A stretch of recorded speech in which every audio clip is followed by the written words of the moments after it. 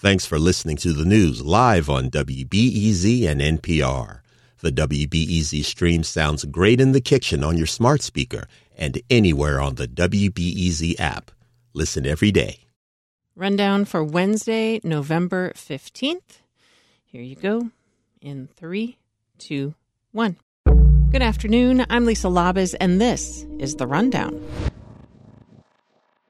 The Chicago Police Department's budget for next year will be nearly $2 billion, a slight increase from this year.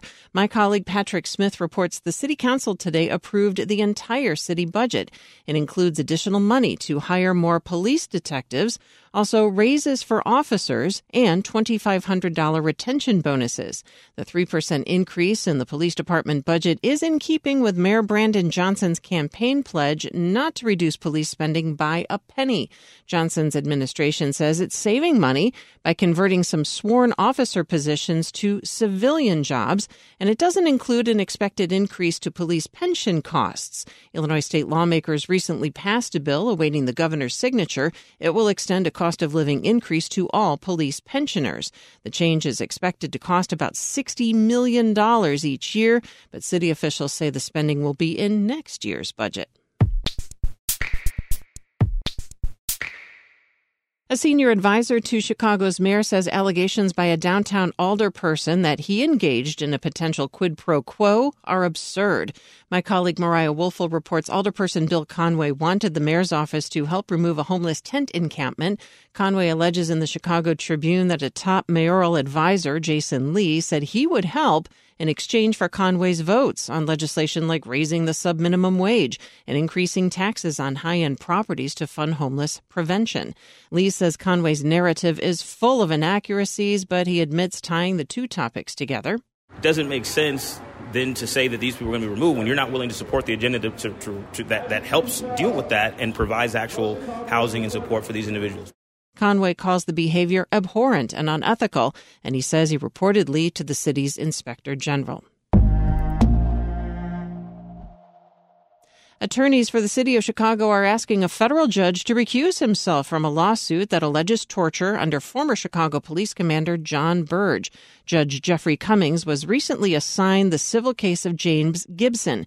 Gibson accuses detectives under Burge's command of torturing him into a false confession.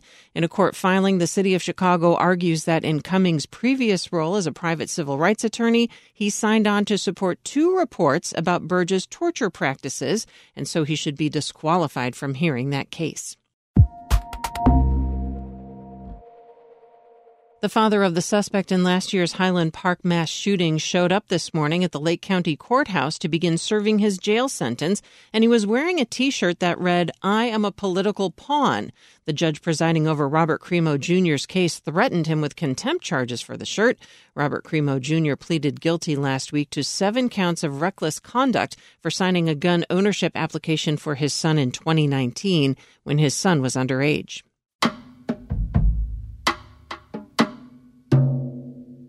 Chicago Bears quarterback Justin Fields is expected to return to the field on Sunday after missing the previous 4 games because of a thumb injury. My colleague Noah Jennings reports Bears head coach Matt Eberflus says Fields will start on Sunday against the division-leading Detroit Lions. Eberflus says the final 7 games should be enough for Fields to prove that he should remain the Bears quarterback beyond this season. I think 7 weeks is enough time for to show consistency, and being the high performer, that we expect him to be, and I know he's had some good performances, along this year. Certainly the last few have been solid, and we expect consistency, out of all our positions. Eberflus praised backup quarterback Tyson Bagent for his play over the past 4 weeks after Fields' injury forced the undrafted rookie into that starting role. Weather, a sunny, breezy, mild day with a high in the upper 60s, and that's about 15 degrees above normal. Scattered clouds tonight, not quite as cold, a low in the low 40s. And Thursday, blustery but unseasonably mild with a high again in the upper 60s.